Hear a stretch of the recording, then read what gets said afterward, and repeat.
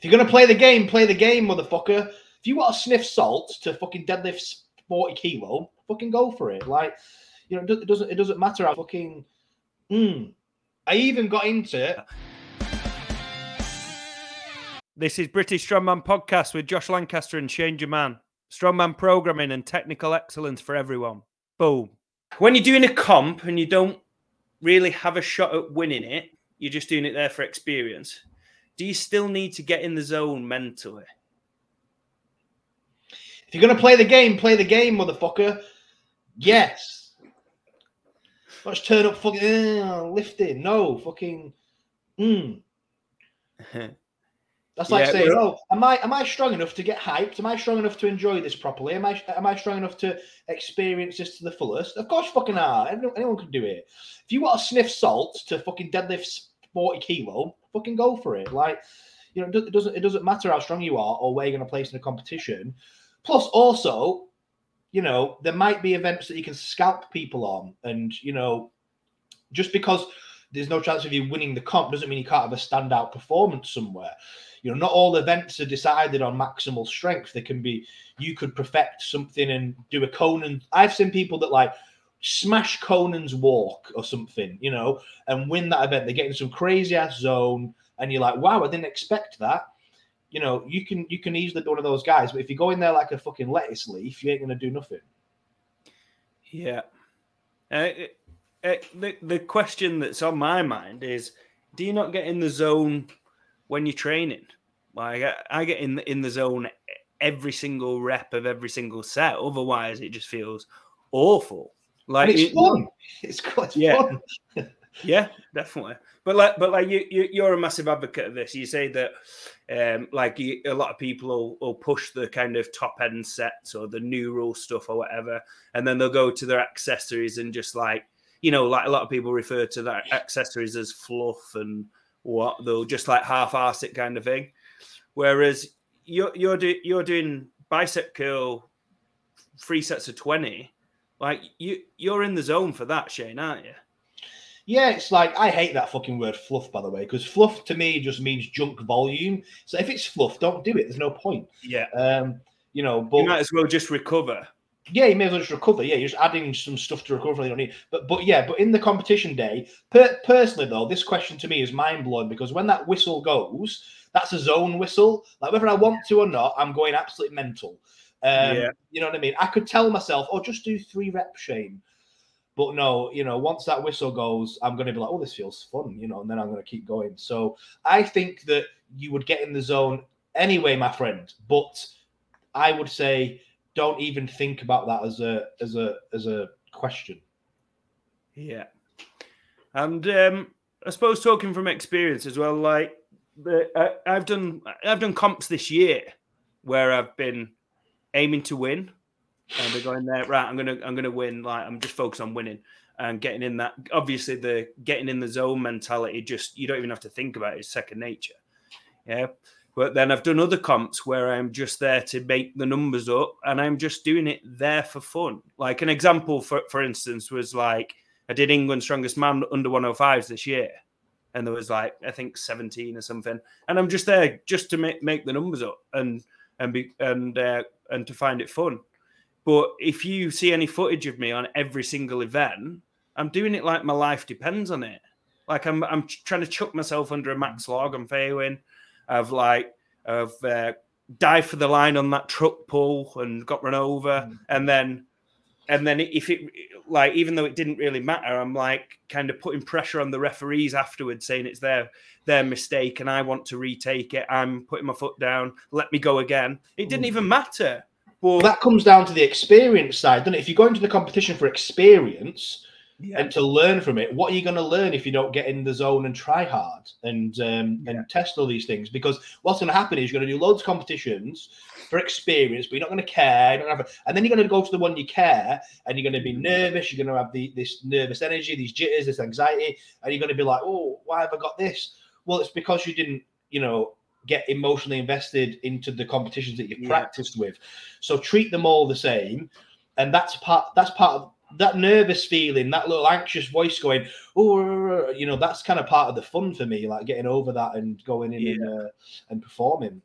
But I suppose, speaking from experience, like it is something that I've got better at from, like, using that England Strongest Man as an example, under 105s. 3 years ago, I maybe wouldn't have had the confidence to, 3 or 4 years ago, I wouldn't have had the confidence to turn up to something like that, because I'd be thinking, well, what if people think I'm shit? Like, what if people think, oh, what's he doing there, or whatever? And I would, and I'd almost be trying, like, I'd be so, like, kind of distracted in my, like, by what other people might be thinking. And obviously that's something that I pride myself on, is that I can kind of get in the zone where I only care what I think. I'm only doing it for, like, I'm only doing it for me. Like, it doesn't matter if he thinks I'm good, bad, or indifferent, because I don't care about anybody's opinion. So yeah, I would say that it is something that you do kind of get better at. But we're going off the point here. Always get in the zone. Yeah, you get better at that though, but you get better at it whether you were in the zone or not. So you may as well be in the zone. What do you think's going to be the next trend? We'll both answer this. And what would you like to see as the next trend?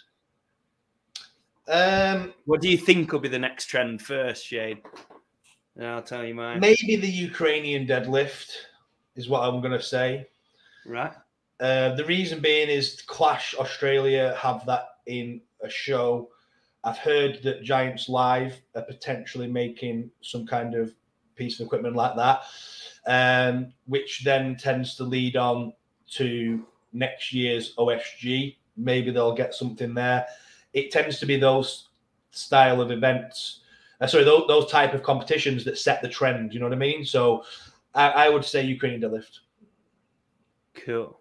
I think we're gonna. I wouldn't surprise me if we see these sandbag Husafels like put into comps, because I feel like. Did you see the Rogue Invitational? Yeah, you watched that. Yeah, the log was very good, wasn't it? Yeah, I thought it was great. Oh yeah, Shane. That was the thing that I was gonna. We'll do on the next episode actually. You know, like do a reaction to that.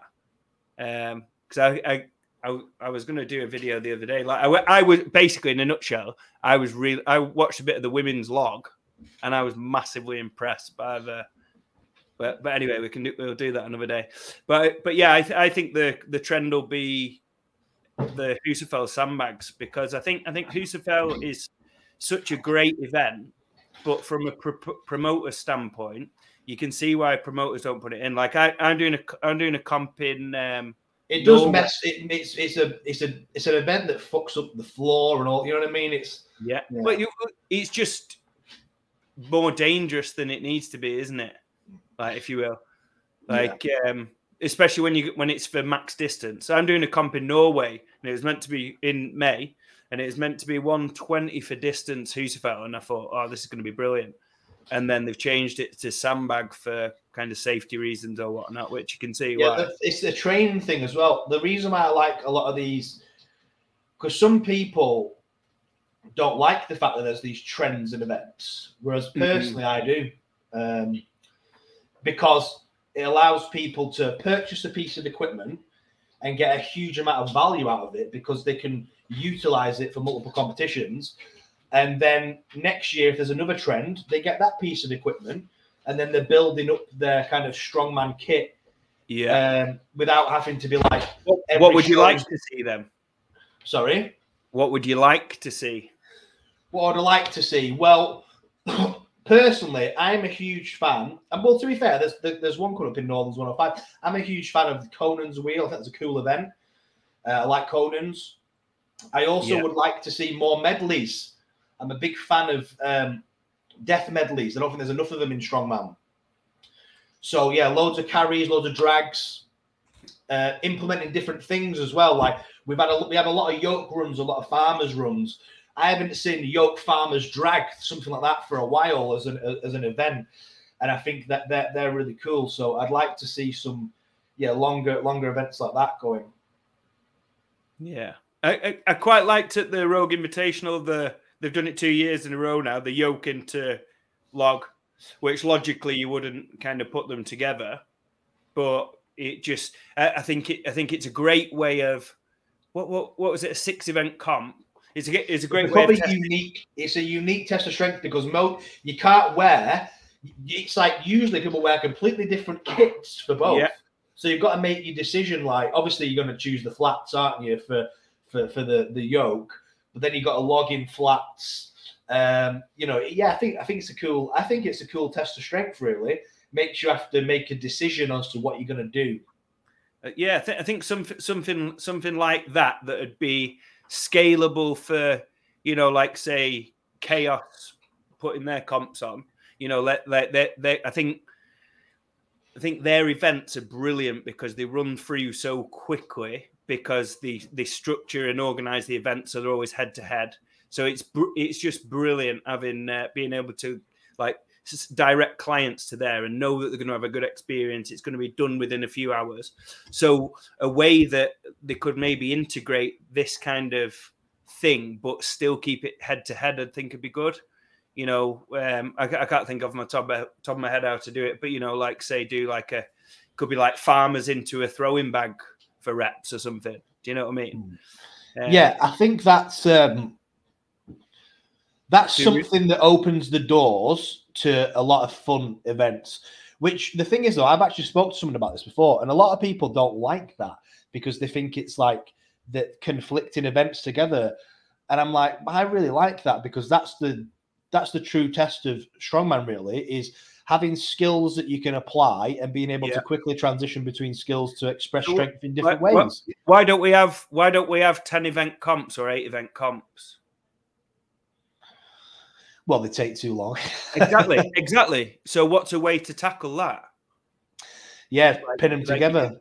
You could put like if you had say a 5-event comp, but say even just 2 of them were like say one was yoke into log, the other was farmers into throwbag for reps, and you've got 7 events tested over 7 events there that in the same time essentially. But anyway, that's just an idea for promoters. I think it'd be cool. I was thinking the other day, Shane, just going off topic, be cool to do like an invitational style comp, like me and you and our little network or whatever, have like just 10 people that are really good, put some prize money. We stream. I really want to run comps, Josh. This is big on my to do. As soon as my apps, I think I said this to you, as soon as my app's at the point where I'm happy with it, I want to take the money and invest it in shows. It's really on my to do, but I don't know when the hell that's going to be. Maybe it's going to be like 2 years away. I don't fucking know. But I do think that a comp like that with unique events, good people, it'd be fucking class to watch. I think it'd be mint to have like a comp running that me and you knew a lot about and commentate on it. I'd love to do it. Yeah, because in the day, like the Rogue Invitational and stuff like that, it's not tied to anything, is it? You know what I mean? It's just like a show with prize money, good events, everyone's good. If you had that for the lightweight scene, fucking buzzing. But that's what I thought was good about the Rogue was like I think Loz is doing it absolutely brilliantly, like his coverage and he had Brian Shaw on doing a bit with Brian Shaw, and like Brian Shaw's analysis was I thought were very good on some of the different events. I thought it was just brilliant, and it just provides context and makes you enjoy it. I've realized that since watching a bit of like Loz's like preview shows and stuff, like if I hadn't watched the Loz's preview show for the Rogue, I wouldn't have enjoyed it anywhere near as much. Like a lot of people will flick on, Rogue, or this comp's on, or who's competing, or who are these 3 I haven't heard that much of.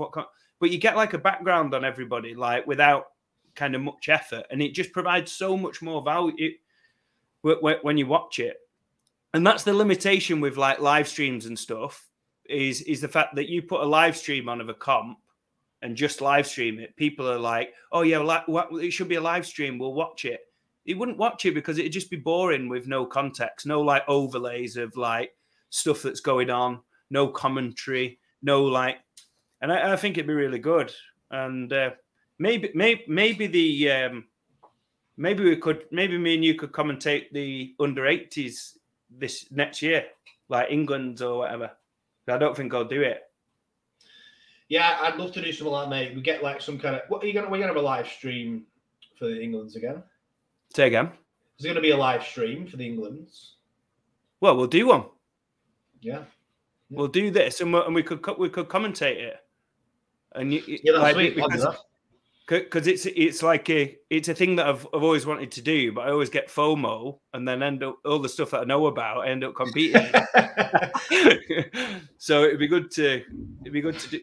Yeah, I'd love to do that, and yeah, I think we could add a lot of value to the listeners watching rather than it just being a live stream. Not getting underneath fully, assuming that we're talking a jerk here.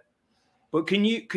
In fact, he sent me a video that I'll get up in a moment. But can you answer it from a kind of like a high percentage push press perspective, and then I'll get the video and have a look at the jerk. Well, this is a question that I need to, like I said, I need to see the video to answer it specifically. Yeah. But if it's is he split jerking or power jerking? Split jerk. Yeah. Well, maybe you're not splitting. Oh God, I'm spitting everywhere. That's disgusting.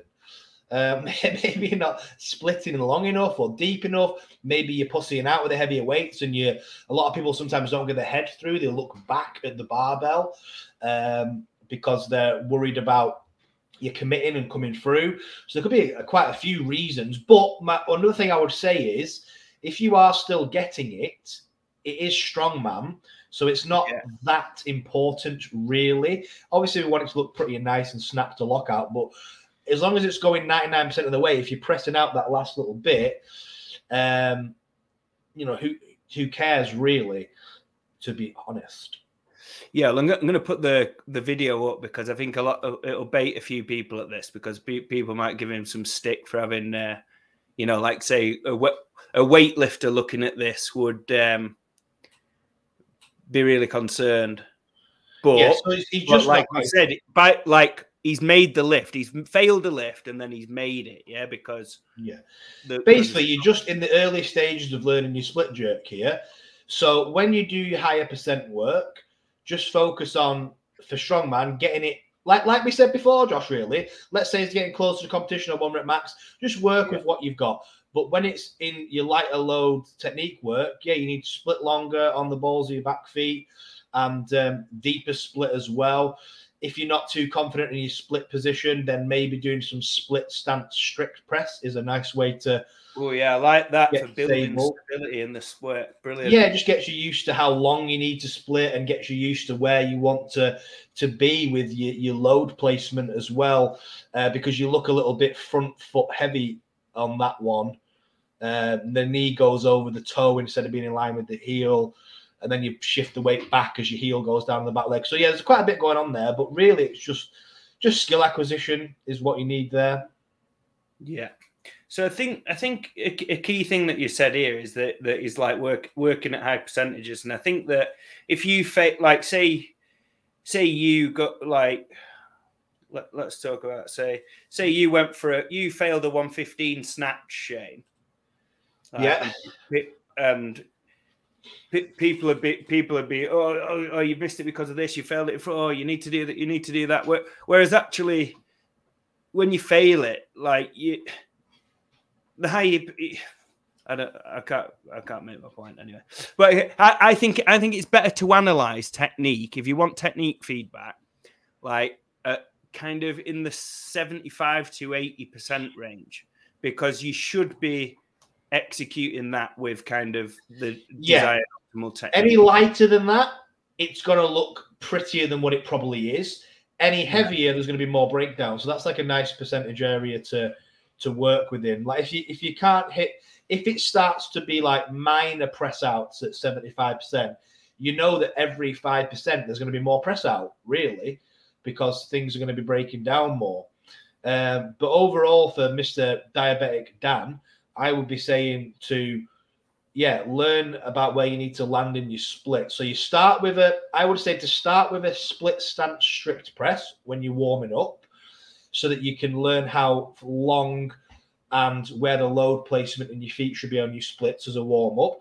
Then for someone like him, a nice fix I like is to use a half stance split jerk. So because he's not splitting long enough, if he starts half split and then goes to the full split, he's going to eliminate that pathway that he's learned to go in here.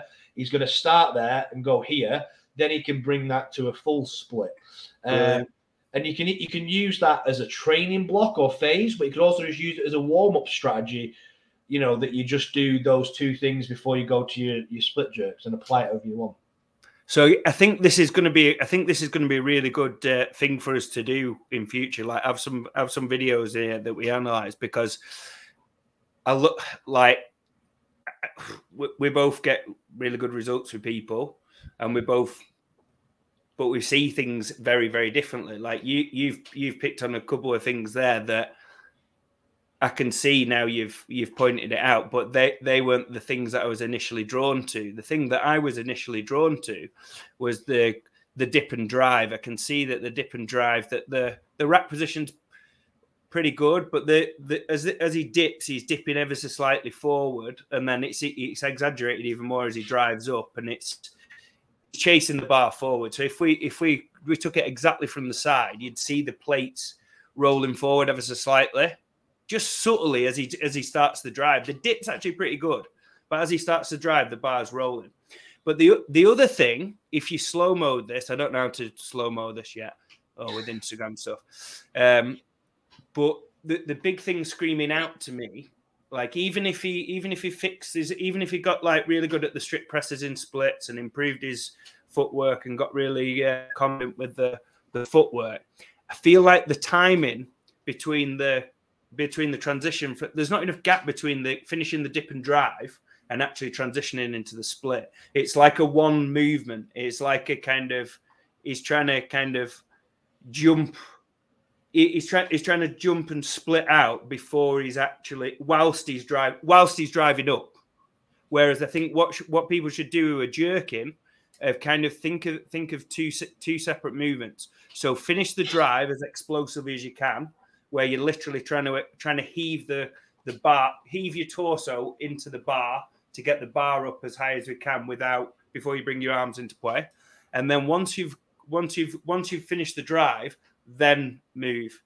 So almost thinking of it as two movements. So you can see he's doing it. It's almost like a split press this, rather than a dip and drive into a jerk or a jerk recovery, if that makes sense. So thinking of it as two movements and finishing the drive and then into the jerk recovery. So adding like a little complex. One of my favorite exercises for teaching you how to dip and drive brilliantly is push pressing really well, and actually push pressing. So even doing like a little complex, like say you could even do this as a little complex, like push press and then a jerk, push press and then a jerk, push press. You're focusing on really driving through the legs and being as explosive through your extension, and then you're trying to take that same extension into because basically what he'd see here, if he. What we ideally want to do is we want to achieve the position where you're on your toes, your ankles locked out, your knees locked out, your hips are locked out. But if we took the freeze frame and took a picture, the bar should still be connected with his torso. Whereas with what Dan's doing here, before he's fully extended his ankles, knees, and hips, he's already tried to jump underneath the bar. Does that make sense, Shane? Yeah, I see. Yeah, I 100% agree. Yeah. So I think treating it as two different movements, finishing that drive and then exploding with the legs, and really exaggerate. And with an empty bar, you can almost kind of really, really, really exaggerate this. So doing stuff like Shane said for the footwork, and then adding in like what you could do, like you could take Shane's drill, what he said about like the short, I don't know what you call them, like short jerk or whatever, where you start in a split stance, short stance, and then you practice reaching with that front foot. So great for front footwork. But start with the barbell on your head or like a dowel. So mimic the position where you finish the dip and drive. Stand on your tippy toes and then finish the jerk. So basically, you're practicing that transition of you're practicing Shane's thing of improving that foot, like the longer footwork, but you're also practicing it from a position where you finish the dip and drive, and you're not practicing not going early.